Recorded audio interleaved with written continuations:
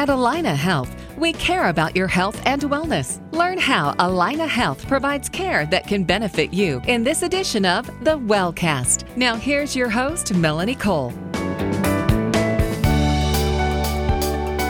Obsessive-Compulsive Disorder, formerly considered a type of anxiety disorder, is now regarded as a unique condition. How can you tell if OCD tendencies are symptoms that require professional help? My guest today is Dr. Mark Mooney. He's a clinical psychologist with specialties in anxiety disorder and obsessive-compulsive disorder at Allina Health Mental Health, Abbott Northwestern Clinic. Welcome to the show, Dr. Mooney. So first tell us, people have heard OCDs, they think hand washing. What really are obsessive-compulsive disorders? They are disorders that involve both problems with thinking and then also with behaviors that are interruptive or troublesome. So what are some symptoms that, well, first of all, let's ask you who's at risk for these. Is there a genetic component? There is a genetic component to these. It does tend to run in families. Okay, so if it runs in families, you know that this is something that you might have a tendency toward. What do you look for? Well, interestingly, you would look more for the compulsions than the obsessions, because the obsessions are thoughts. We can't see them. The compulsions are ritualized, repetitive behaviors that can be things like hand washing, checking, or cleaning. So compulsions and ritualized. So the difference between those, because we all have not crazy, but wild thoughts sometimes. It's whether we act on them, correct? Or how does that work? Well, so we all can be compulsive, and we all can have obsessions at times.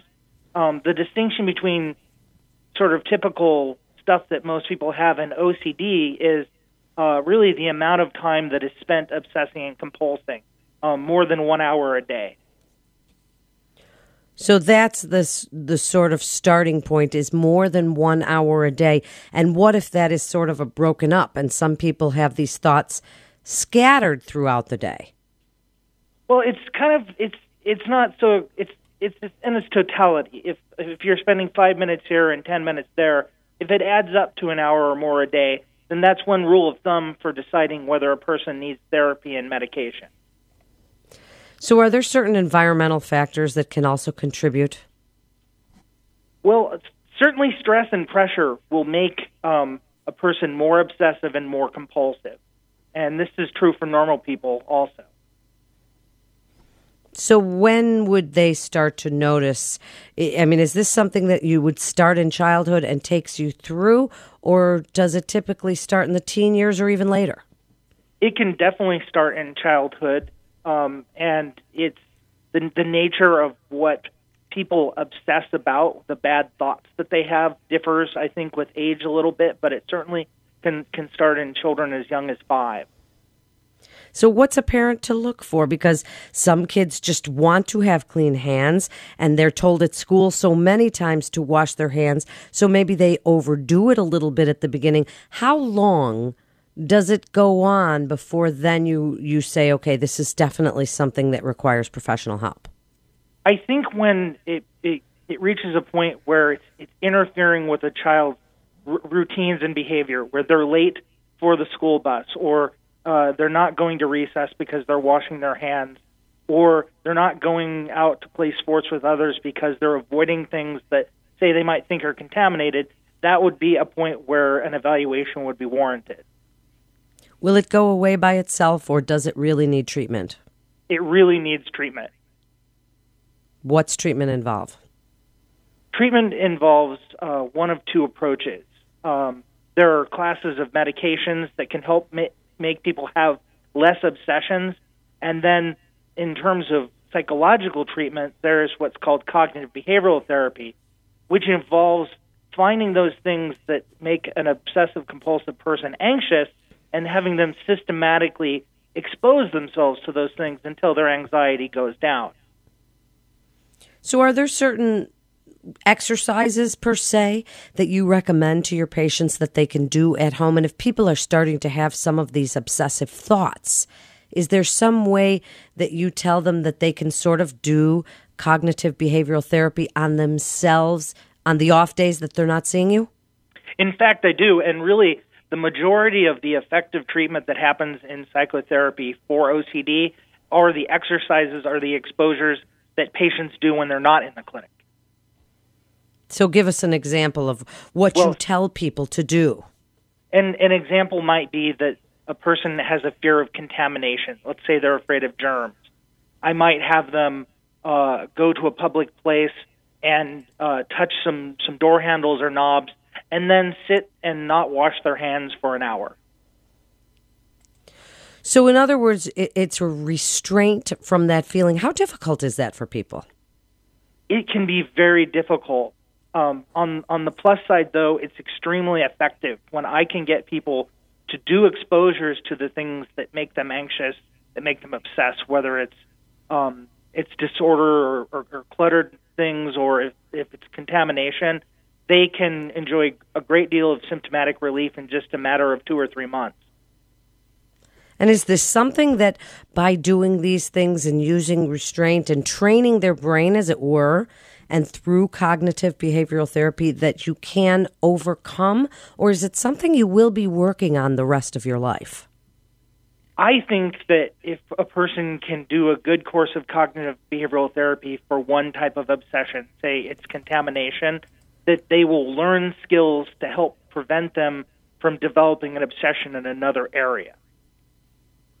And what are the medications intended to do? The medications simply reduce the intensity and the frequency of obsessions.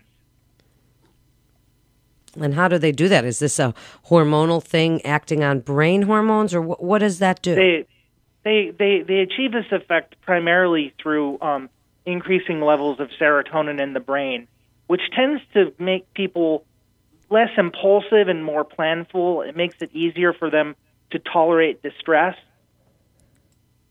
So that's kind of where I was getting, is the serotonin reuptake inhibitors that someone might take. And there are certain other therapies that can help increase serotonin levels, like exercise. Do you recommend any of those to kind of help as an adjunct? I definitely recommend exercise. Meditation practices are also helpful. Anything that decreases the level of stress is going to decrease the frequency of symptoms of OCD. Are there certain movements, repetitions that people can do that don't necessarily say, yes, they're an OCD? This is very true. There are many people who have very orderly routines and patterns of behavior that are not compulsive, and they're normal and healthy. So you can be a very organized person and still not be considered OCD. Very true. And now tell us about your group at Allina Health Mental Health. Our group is an outpatient group that meets weekly, and the people who come to the group are adults who have obsessive-compulsive disorder and are looking to work on their problems in a group setting. So wrap it up for us, Dr. Mooney, about OCDs, what you tell people every day about these, because this is such a huge problem. Millions of people suffer from them, and some people it really, really affects their everyday quality of life. What do you tell people every day about ways to manage them? I tell them that even though it's a very confusing and disturbing problem to have, that they can get better with treatment, and most people will, and that it's possible with a relatively limited amount of effort and time and treatment and with medication that they can live almost symptom-free lives. Wow, that's great advice and very hopeful for people suffering with OCDs. Thank you so much for being with us. And for more information on Allina Health's mental health at Abbott Northwestern Clinic, you can go to allinahealth.org. That's allinahealth.org. You're listening to the Wellcast with Allina Health. And this is Melanie Cole. Thanks so much for listening.